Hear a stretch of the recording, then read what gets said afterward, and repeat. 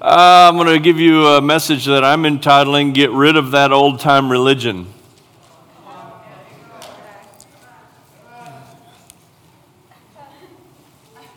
If that's all the amens I get through the rest of the sermon, I just got more than I normally get in a whole sermon. So, get rid of that old-time religion. I wonder if there's anybody here old enough, old school enough, old church enough to remember that old song, give me that old-time religion, give me that old-time religion, give me that old-time religion, it's good enough for me.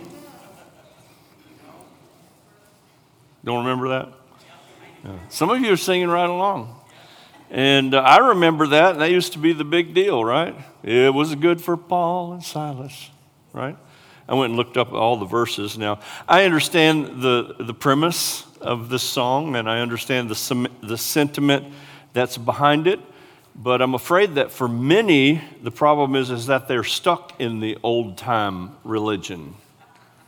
We haven't sang it in many years, but that song has been sung so many times. And what of this word religion anyway? There used to be a day that when somebody said that they got religion, I got religion in church this morning. That was actually a good thing. And then there came a time when the whole word religion had nothing but a negative connotation to it. And as a church, I believe that we are on a vision quest for transformation in 2021. And I'm continuing on that vein of transformation. And transformation has to happen from the very basic level, from the very core level first. We have to be rebuilt, reformed, and we have to be transformed in so many levels and in so many different ways, I believe. I know that I want to, and I know that you too, you want to as well, to be transformed into the image of Jesus Christ, which is something the Bible teaches us. I want to be, and I know you want to be as well, prepared for the Lord's soon return. Can I get a witness there? And the problem, the problem is that we're often not willing to take off the old and put on the new. Last week I spoke about the obedience of faith, where we discovered that one of the main things that stands in our way and holds people back is condemnation. And condemnation disrupts, it hinders our ability to move ahead. In fact, condemnation in our hearts and in our minds and how we operate because of religion, it will keep us from experiencing transformation. And we get stuck there. Many times, if not at all times, the sense of low self-esteem that people may feel, or the sense of condemnation, it comes from a spirit of religion is its source. Again, as I said earlier, what of this word religion? And I'll go slower now. There's actually a Latin word, Stacy, that I should have given you earlier. And by the way, Stacy just lost her grandmother to earth, and heaven gained another saint this weekend, and our hearts are with you, dear, and we love you tremendously. So God bless you. Amen.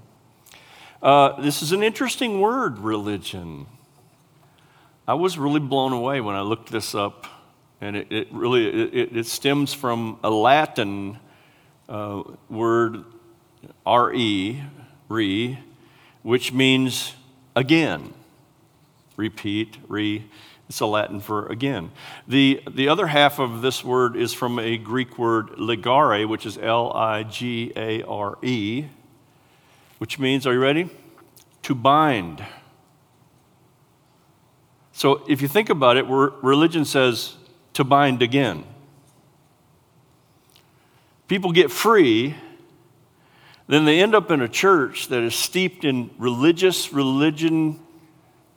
behavior, and it does nothing more than bind them again. And oh yeah, they got religion all right. So, honest to goodness, there is no good connotation of this word, even from its source in the Latin, re and ligare. So we think we need religion because it denotes some sense of activity, some sense of performance, some dutiful works that present us as somehow suitable, or that our works and the things that we do present us somehow holy before God. And it's a spirit of condemnation. It's a spirit of a sense of low self-worth that causes us to get stuck in the rut of religion. And there's churches all over the planet that are so steeped in religion that, honest to goodness, they don't even know that they're bound. And I'm not suggesting in any way, shape, or manner that this church here is religion-free. Okay? We're not gospel light, but I pray that we are religion light.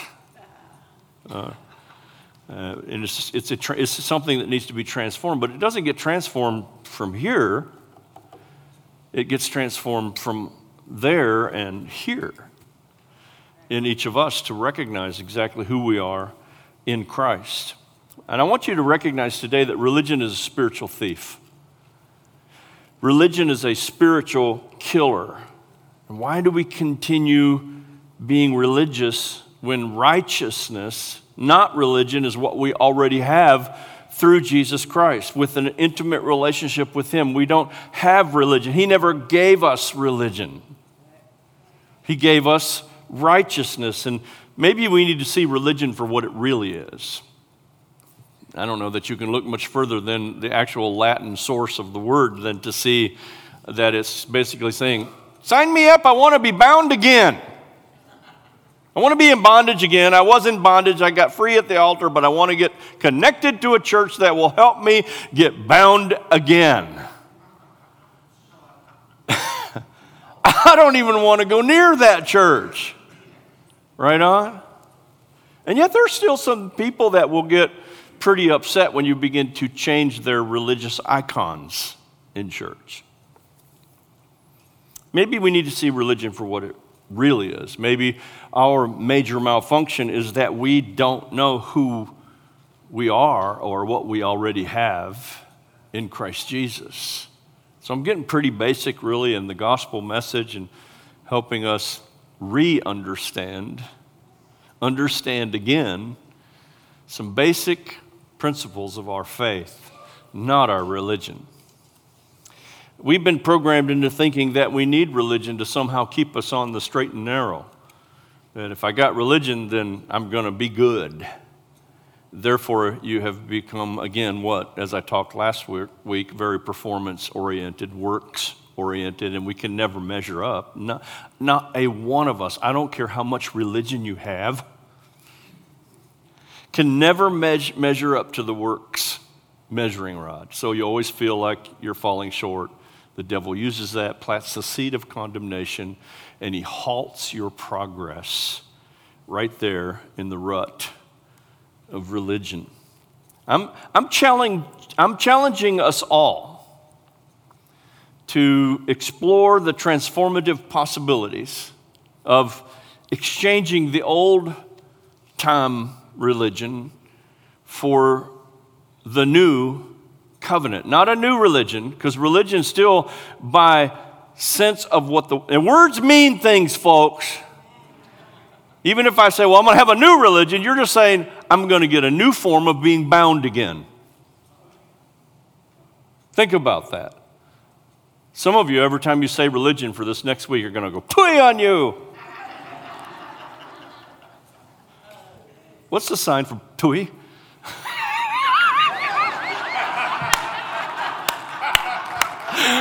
That was so good. I love this girl so much. She's so awesome. Oh, praise God. She makes me way more entertaining than I really am. So. Oh, I want to exchange what is a mindset and a heart set of an old way of religion for the new covenant that God wants to reveal to us. He's been revealing it since Jesus showed up on planet Earth. He's been revealing it over the centuries through the death of his son, Jesus Christ, and yet we are still stuck in religion. Heaven forbid that Resurrection Life Church be known as a religious church. Got good religion over there. good bondage. No, thank you. I'd just soon not have it, right? God's simple message to us through Jesus Christ is this: out with the old, in with the new. And so say it with me right now: out with the old, in with the new. If I could sum up my whole message in one sentence, there it is right there. Out with the old, in with the new. And that's not just a New Year's message. That's the journey that God has us on together in this transformative process of truly becoming disciples of Jesus Christ. And many of us have missed that mark because we're more disciples of religion than we are Jesus Christ. We're doing religion in the name of Jesus Christ. If I were to even explain that sentence, it would be, we're doing being bound again in the name of Jesus Christ. That doesn't fit because Jesus says, I'll set you free. Right on? Okay. So for whatever reason, though, we like to keep the old nearby, Michael. I didn't say that because I know you're already old, but what'd you look at your wife for? That was a bad moment to look at your bride. We like to keep the old nearby. Yeah. You know, that sort of maybe is a nostalgic default, you know, in case things don't work out with the new like we'd like for them to work out. So keep that old nearby because we're familiar with it and it seems to, at least on a surface level, work somehow, but we still can't figure out why we're like, you know, little Christian hamsters in the wheel, you know, constantly going round and round and round. But you know what? You can't make there's nothing you or I can do to make Jesus fit into the old way. It's like trying to fit a square peg in a round hole, Dale. You can't do it. Oh, I suppose if you hit it hard enough with a hammer, you might be able to, but it just doesn't work. Jesus brought about a new covenant, a new way of doing things, a new way of living, a new way of thinking, a new way of worshiping, a new way of everything. He brought about a brand new covenant. And I've been speaking about the new covenant since the first Sunday of the month when I said that was the focus that the Lord gave me, even that morning, about communion, about the new covenant. And I'll tell you right now, Jesus, you may not know this, but Jesus could not have been further removed from the old law way of religion than any other person ever walked on planet Earth. Jesus was so far away from that it'll blow your socks off when you realize that. Ephesians chapter 4, verse 22 through 24, from the New King James says, "Put off concerning your former conduct the old man, which grows corrupt according to the deceitful lust, and be renewed in the spirit of your mind, and that you put on the new man, which was created according to God in true righteousness and holiness." Now, I know that in very many respects, this is talking about what happens to us when we accept Christ. That old Rick is supposed to die, and a new Rick is supposed to resurrect into life, you know, as a born-again believer of Jesus. And that is absolutely true. But then what do? We end up defaulting to that old-time religion. And religion, and I'm going to keep hammering this, means at its very origin to be bound again. I want you to let that sink in for a minute. So say it out loud with me: out with the old, in with the new. God himself made a departure from the old to the new when he sent his son Jesus Christ to earth. I don't know whether you know it or not, but Jesus was, as I said, was about as far from old law religious thinking and old law activity as anybody who ever set foot on planet Earth. His lineage, his family tree presents the best case about Jesus and how that is an abandoning of the old way of thinking and an embracing of the new way of thinking. We're going to take a look at that for a minute. Now, we in our Christianity, we know Jesus as our high priest, right? That's something most all of us recognize in our Christianity. He is our high priest. Hebrews chapter 4, verse 24 through 25. Seeing then that we have a great high priest who has passed through the heavens, Jesus, the Son of God, let us hold fast our confession. So he is our great high priest. Scripturally, no doubt about it. He's our mediator. He's our representative before God. However, under the old law, under the religious system, even by command of God himself, only the tribe of Levi could produce someone who could be a priest. No one outside of the tribe were qualified in any way, shape, or manner to serve in the temple, to serve as a priest, specifically and especially as a priest. Jesus wasn't from the tribe of Levi. Jesus was from the tribe of Judah. So even the presentation of Jesus on planet Earth from the tribe of Judah was a removal from old-time thinking, because under God's original system there, you could not serve in the temple unless you were from the tribe of Levi. Turn your Bibles with me to Hebrews chapter 7. I'll prove it to you with the Word of God. Hebrews chapter 7, we're going to read verses 11 through 14. Amen. Now, if perfection was through the Levitical priesthood, notice it says that perfection was from the Levitical priesthood, for on the basis of it the people received the law. What further need was there for another priest to arise according to the order of Melchizedek, which is a whole other study, we won't do that today, and not be designated according to the order of Aaron? For when the priesthood is changed, of necessity, there takes place a change of law also. For the one concerning whom these things are spoken belongs to another tribe, from which no one has officiated the altar.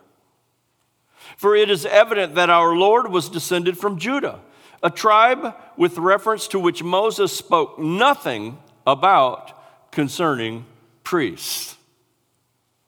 Now, for thousands of years, Old Testament priests came only from one place. They came from the tribe of Levi. That is until Jesus showed up on the scene. And quite frankly, based on the rules of religion, he's an illegal priest.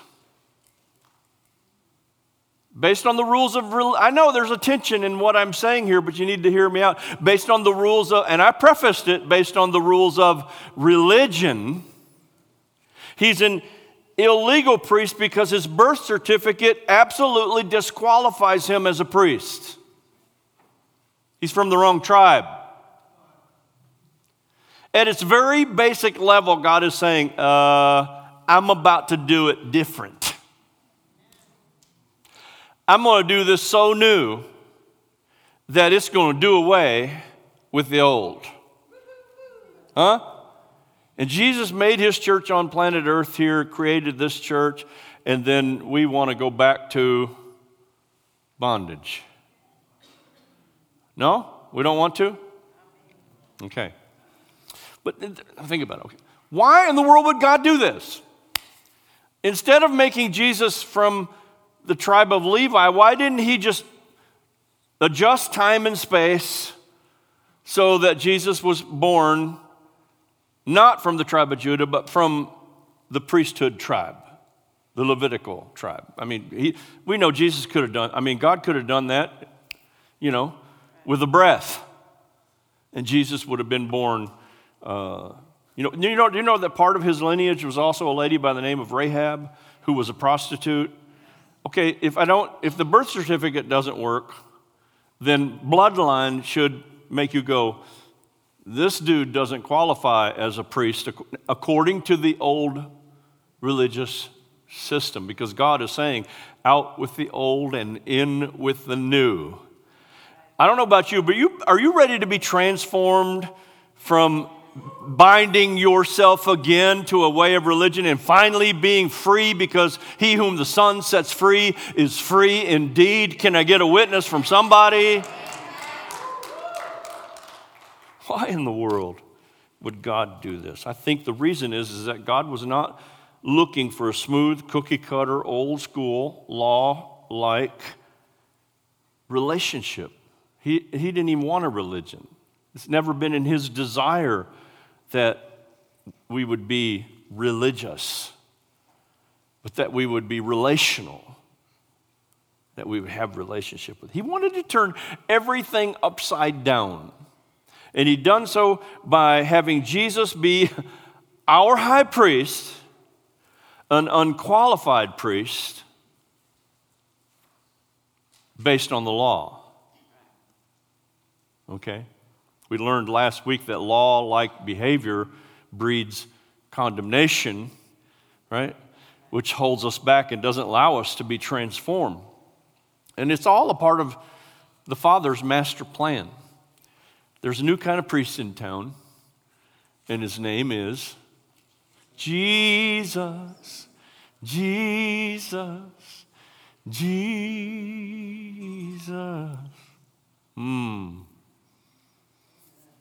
Joni and I did not get together and segue things, tie and knit the message and the songs together. All a part of the master plan. Thousands of years of God doing things one way, and they're suddenly switched to a new way. And since a new kind of priest is in town from a different tree, family tree, the old way, the old-time religion is now incompatible with the new type of relationship. It's like trying to push a square peg into a round hole. But we've been doing it as church for hundreds of years. Let's just keep pushing, and maybe we can get that square peg into that round hole, and we can be religious, and God will be happy with us. And if we know God's happy with us, then we can be free. That's not how this thing works. New way, I know. Old way, I know that may not make a lot of difference to some people, because really, for the most part, after all, we are fairly weak Christians. At least in comparison to Jesus. Okay, let me put a qualifier there. Anybody want to stand yourself up next to Jesus and go, oh, yeah, we got it. I don't think so. Many of you probably feel like, you've committed some horrible sins, whether before you got saved or even after you got saved or this morning on the way to church, whatever may be the case. And maybe there's times, listen, I've been here. This isn't, just something to throw at you. It's something that I worked through. And there have been times that I've gone through serious challenges in my life, troubles, trials, that my faith has even been challenged. And so we come face to face with challenged faith sometimes when we are hitting Goliath type of struggles. Can I get a witness? But now let me startle you even more. How many people have you killed? Any murderers in the house? You might think, well, why in the world would you ask us how many people that we've killed? Well, did you know that a great majority of the Bible was written by murderers?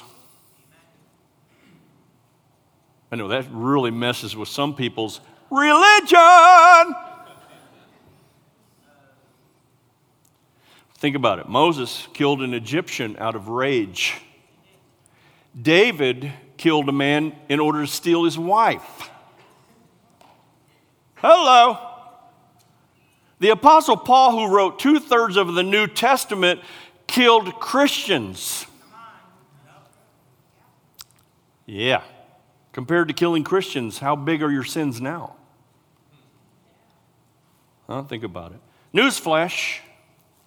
The only thing that stops us from reaching our potential in God is not feeling that we're qualified to have a relationship with God. We only feel qualified to have religion. Let me give you another news flash from the good news.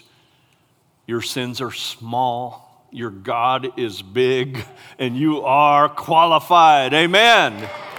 Give the Lord a shout in the house. Say it, out with the old, in with the new. So you can experience God without religion.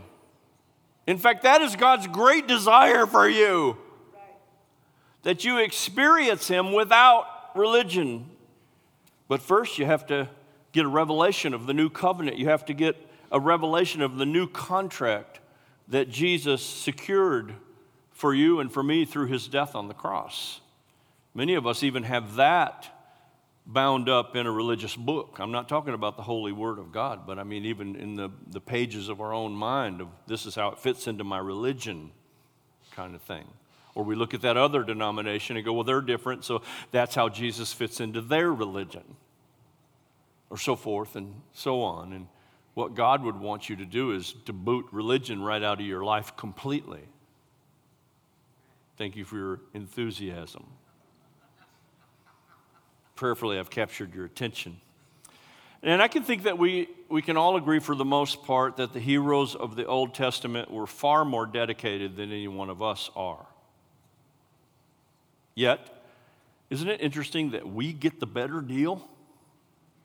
We get a better deal than they did. All the heroes of the Old Testament who were dedicated beyond human belief, and we still get a better deal than they got. Hebrews chapter 11, verse 39 and 40.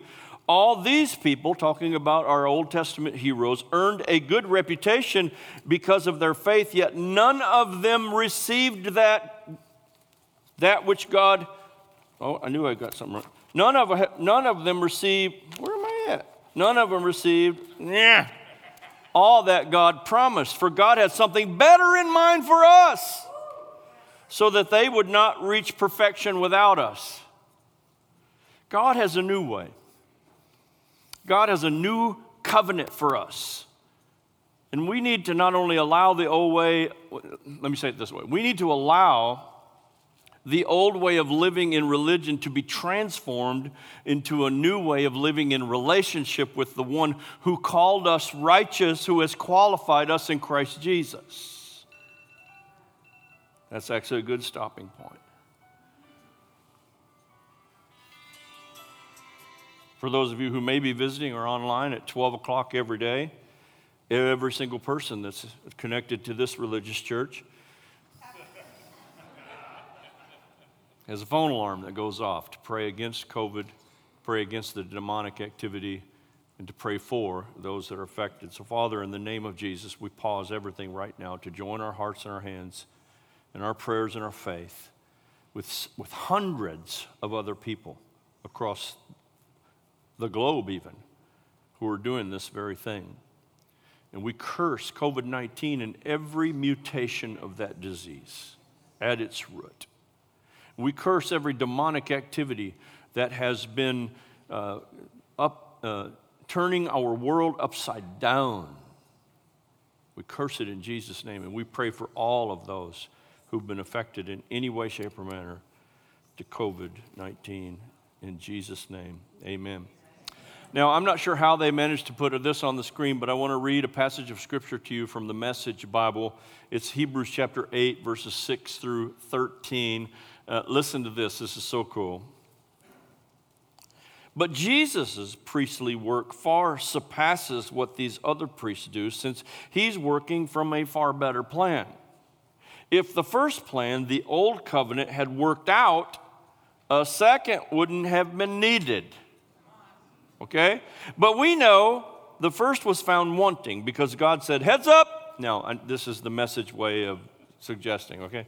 But God said, heads up, the days are coming when I'll set a new plan for dealing with Israel and Judah. I'll throw out the old plan I set up with their ancestors when I led them by hand out of Egypt, they didn't keep their part of the bargain, so I looked away and let it go. This new plan I'm making with Israel isn't going to be written on paper, isn't going to be chiseled in stone. This time I'm writing out the plan in them, carving it on the lining of their hearts. I'll be their God, they'll be my people. They won't go to school to learn about me or buy a book called God in 5 Easy Lessons. They'll all get to know me firsthand. The little and the big, the small and the great, they'll get to know me by being kindly forgiven with the slate of their sins forever wiped away. Wow. Praise God. By coming up with a new plan, a new covenant between God and his people, God put the old plan on the shelf, and there it stays, gathering dust. Until we show up at church. And then we get the old plan off the shelf, blow off the dust, and go, well, this is how we're supposed to operate. Say it with me, out with the old and in with the new. That sense of condemnation, that sense of feeling disqualified is brought under a new covenant. It comes from an old way of thinking, but it's brought under a new covenant. And now God etches his desires on our heart so that we want everything that he wants. And second, you know what else? We receive a place at the table of God as a part of the family of God. Amen? That's pretty powerful. We receive a brand new heart. We receive a brand new way of thinking. We get a clean slate. We get a fresh start. And beloved, that's God's new way that's radically different from the old way of relating to God. But unfortunately, so many of us are still relating to God in an old way of thinking, and it's time for us to be transformed. God's new covenant is different. In fact, his new covenant did away with the need. The scripture teaches us, the Apostle Paul said, the new covenant makes the old covenant obsolete. Are you hearing me, brothers and sisters? Our performance is not the focus. Under the old covenant, performance was the focus. You had to do right. And even if you couldn't, no one was able to do right. That's why they constantly had to go to the temple to be reminded of their wrongs by sacrificing another animal to atone them in that setting for that sin. But every time they did a sin, they had to go do it all over again. It was an old time. That's old time religion, friends. People who live, and I want you to hear me clearly on this one, people who live their Christian life under the tension and weight of carrying their own cross of salvation. As many people do, they carry their own cross of salvation on their shoulders because if I'm not performing well, then I get zapped by the great cop in the sky and he sends me straight to jail. And you know what it does? It saps your strength, saps your potential, saps your desire to be free because you're completely bound. Everything's been stolen by religion. It's been stolen by duty. It's been stolen by performance. John 8:36, therefore, if the Son makes you free, you will be free indeed. All of us as Christians know this passage of Scripture, yet many of us as Christians don't truly feel free. And it isn't Jesus' fault.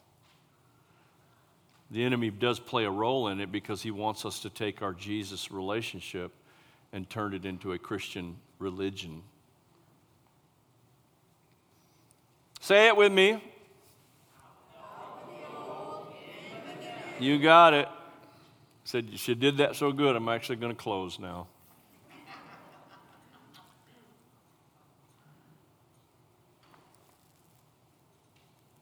People always put a what if when it comes to their salvation. What if I commit suicide? Will I lose my salvation? What if I get a divorce? Will I lose my salvation?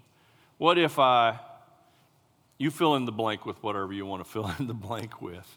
Because we have lived a lot of our Christian life under this weight, this pressure of what if? What if? And here's the thing I want you to understand is that every what if you or I may come up with puts ourself at the center of the equation. What if I? What if I do this? Or what if I do that? You put yourself at the center of the equation, but under the new covenant through the death of Jesus Christ on the cross of Calvary, you and I have been taken out of the equation. We got one role, and that is to confess and believe in the one who did all the work. We don't have to carry the weight of our own salvation through a daily walk of ups and downs and trips and falls. I'm doing some really good religious duties and activities now. I am hot for Jesus. And a week later, you've fallen flat on your face and going, Jesus, where are you? You've made it all about you. I've been there. I've done that. Are you kidding me? I got the cup, the T-shirt, and the hat. Ephesians chapter 2, verses 8 through 9. God saved you by His grace when you believed, and you can't take credit for this. It's a gift from God. Salvation is not a reward for good things we have done, so none of us can boast about it. This is a scripture most Christians know by heart, but don't believe, because they're still trying to perform your way into the good graces of God. And you can't. Jesus can. And Jesus did for you and for me. Our salvation, our faith, and even our faithfulness isn't up to us. It's on account of Him. 2 Timothy chapter 2, verse 13. If we are unfaithful, He remains faithful, for He cannot deny Himself. Even our unfaithfulness isn't about us, because He's faithful. Every ounce of spiritual growth that you and I will ever attain is not about us. I mean, you got to open the book. But you can open the book all day long and not have an ounce of spiritual growth. Okay? You can go to every Believer School of Excellence class you want to, but if you don't have your heart in the right place, you can open all the books and read all the material and still not have a spiritual growth. So please. Every ounce of spiritual growth that you and I have is about Him. Scripture proves it in Philippians 1:6, being confident of this very thing, that He who has begun a good work in you will complete it. Until the day of Jesus Christ. He's the one that completes it, not you. Yeah, should we have our hands on the plow and be busy being disciples of Jesus Christ? Yes, in that essence, but that's not your saving grace. That doesn't qualify you or disqualify you before God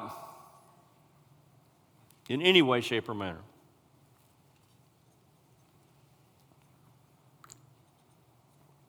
Everybody all right? That was my introduction.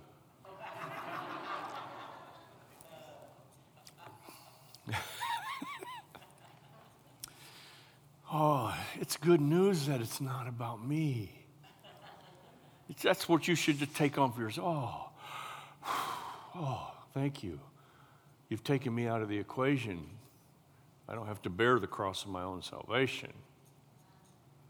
I know Scripture says work out your salvation with fear and trembling. That's still there, but that salvation was secured through Jesus Christ at the cross of Calvary. I walk out that relational thing with Him, but not religious thing with Him. It's time that we begin a new adventure with Jesus, a relational adventure with Jesus that religion can't steal, kill, or destroy. Say it with me. Out with the old and in with the new. Praise team, can you all come forward, please? Come get in position. Couldn't be a better song for the close of this message, because a cornerstone is the main stone, the thing that holds everything else up. But I want to give you an opportunity for bravery, for courage, for spitting peer pressure in the face. I want to give you an opportunity to accept Christ into your heart. Maybe for the very first time. Maybe some who have done it before need to do it again for the very first time. Because you recognize that it isn't about religion. It's about relationship with Jesus Christ. That's what he wants from you and from me. He isn't concerned about how good you are in church stuff. He loves you whether you're clean or whether you're dirty. He loves you whether you're right or whether you're wrong. Now, I'm not saying, that you can be free to sin. That's not what I'm suggesting here today. But what I am suggesting, that take yourself out of the equation. If you'll take yourself out of the equation, you'll put Jesus on the throne that he belongs on. See, when you're in the equation, you're on the throne. If I do right, if I do wrong, if I do well, if I perform well, if I do that, if I go clean the church, if I do this, if I work in children's ministry, if I change diapers, and you can go, the list goes on and on and on and on. And people somehow think that puts them in a better position with God. And it doesn't, because Jesus is the cornerstone, not you, not me. And I've decided again to actually have an altar call today. And I do an invitation call every single Sunday, not one goes by. But there are some who need to come to the altar of God this morning and say, Father, forgive me for making this relational Christian service with you about performance and about myself, because it's all about you. And I'm not trying to I don't do altar calls to get people to perform. That would stand complete antithesis to what I'm preaching. But I'd be shocked if there's any of us in the room who feel like we got it. Oh man, our spiritual bubble's right where it ought to be. Jesus is so proud of me. It would not surprise me that every one of us need to repent and put Jesus back where he belongs in our life and in our heart. So I'm going to open up the altars. I'm going to ask the prayer team to come forward. They're going to pray with you. They're going to be here for you. Dave, instead of going over there, why don't you come right here? That way the camera can have that section over there. So there's a few people here. Right, can I have another elder, please? Somebody, do I have another elder in the house that can help me? Prayer ministry team member, somebody. Want one more right here on this front corner? Amen. You're doing it, bro. Go ahead. Just do what this brother did. He says, I'm going to fix this with Jesus. I'm going to get my stuff squared away with Jesus today. And I want to ask you to do that, whether you do it where you're at or whether you come forward. But I really believe that there's times where we need to draw near unto him. And I know that's a heart thing, but many times we don't move past our feet. That's true to human nature. So take this time as they sing this song to put your heart in the right position with Christ, and to put Christ in the right position in your heart. Amen. Thank you. Go ahead, team.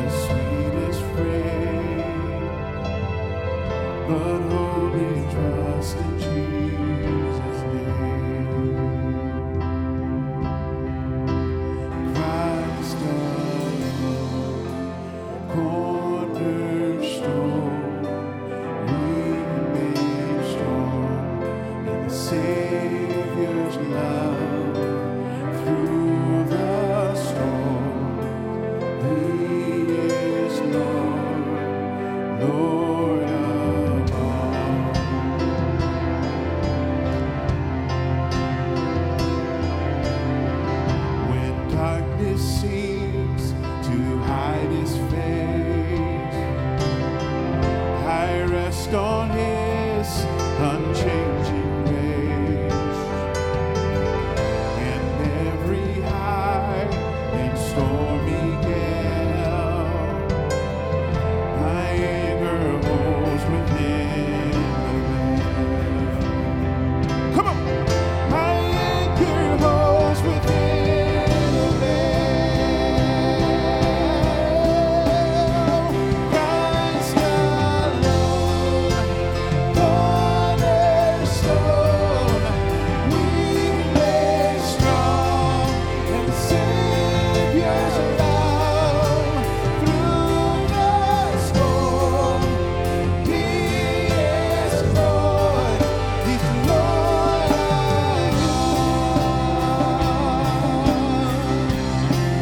He's the Lord of all. He's the Lord of all. Come on, sing it out. Christ alone, cornerstone, weak made strong, and the Savior's love through the storm. He is Lord, He's the Lord of all. Sing that one more time. Christ alone, Christ alone, cornerstone, weak made strong, in the Savior's love through the storm. He is Lord, He's the Lord of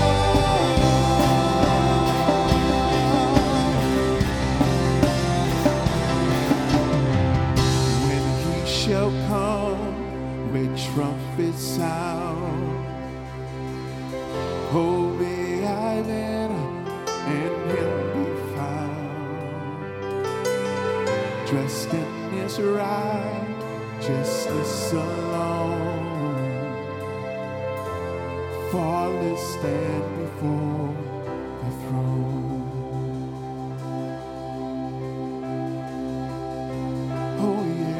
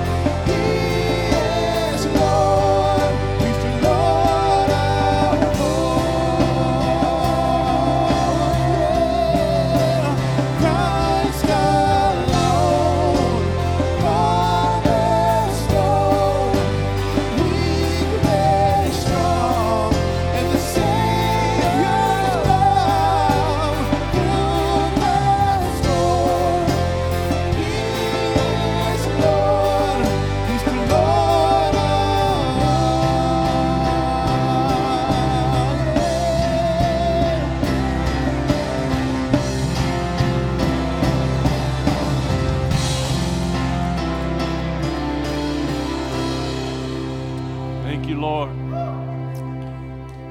Thank you, Jesus. Thank you, Jesus. Praise God.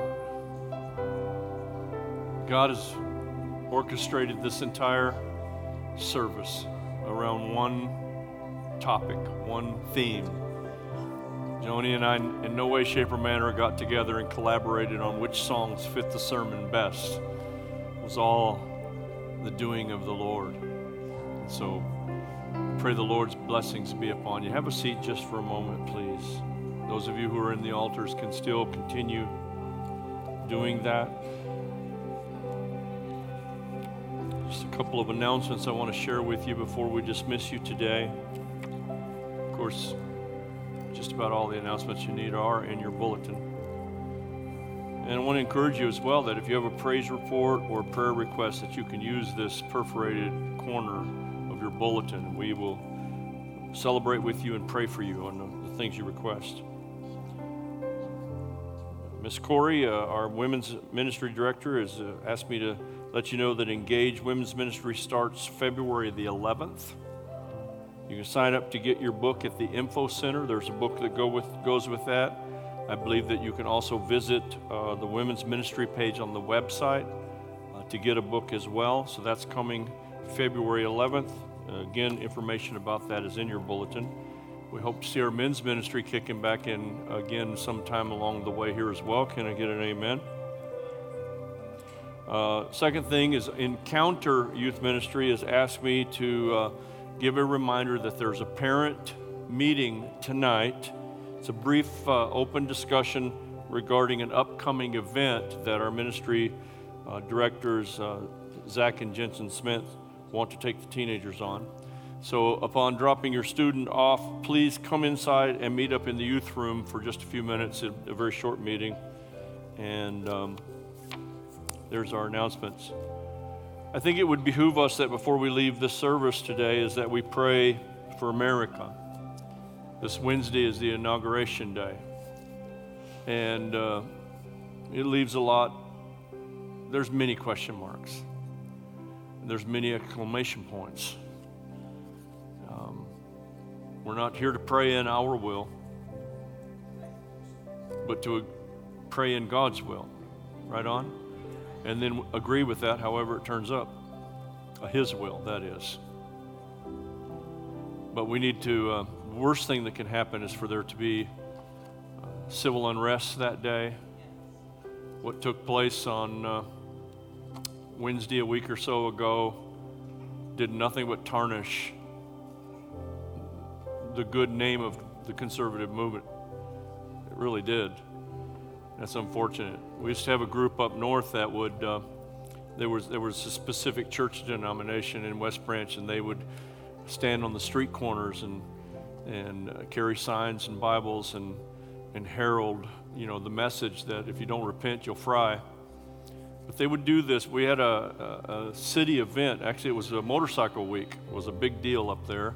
And the thing was that I watched this church, and I'm putting a story together, so bear with me for a minute. I watched this church. They'd wait till the city manager stood at the main intersection of the city to begin announcing things about this festival, to begin to stand on all four corners of that area and begin to shout and proclaim their gospel and tell people they were going to hell. My point being is they gave every Christian and every church in that whole community a bad reputation. Are you following me? Because of their actions. And the actions, unfortunate actions of a few, have tarnished the good name, and in many respects have probably tarnished very possibly President Trump for the rest of his life. We don't know that. God can do things beyond any of our imaginations. I know that. My point being is we don't need another uprising. For now, there needs to be a peaceful transition of power. Whether you agree or whether you don't. Let's have America have a good reputation. So I'd like to take a moment right now to just pray for this Wednesday. Father, in the name of Jesus, I come to you. We come to you in agreement of prayer for Wednesday to be a peaceful inauguration. Lord, I know it's not about whether we agree or whether we disagree. It's not about us. So, Lord, even based on today's message, I take myself out of the equation and I put you in the center of it because you're the cornerstone. It's all about you. So I ask for your grace upon our nation, for your help upon our nation. If my people who are called by my name will humble themselves and pray and seek my face and turn from their wicked ways, then I will hear their prayers and I will forgive their sins and I will heal their land. And so, Lord, we ask for your grace upon Wednesday, for safety for people and for no uprising in America. We ask for your good graces upon that in Jesus' holy name. Amen. Amen. Praise God. In Numbers, no, I'm not preaching again. I'm closing. Stand with me. I'm going to send you out blessed.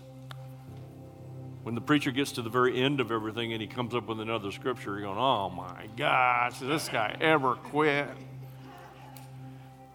There's a blessing in Numbers chapter 6, verse 24 through 27. Thousands of years ago, God spoke to Moses and to Aaron, and he said, I want you to speak these words over my people. And when you do, I'm going to place my name on them and I'm going to bless them. That's powerful.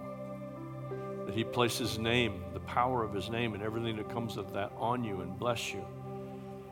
And so as I speak these words over you, over your life today, as we look to the Father in faith, he's going to place upon you his name and his blessing through Jesus Christ in a fresh, new way today. May the Lord bless you, and may the Lord keep you, and may the Lord make his face shine upon you, and may he be gracious to you, and may the Lord lift up his face to you and give you peace in Jesus' name. God bless you all. We will see you at midweek service. Have a great week. Go in peace and be blessed in the grace of Jesus Christ.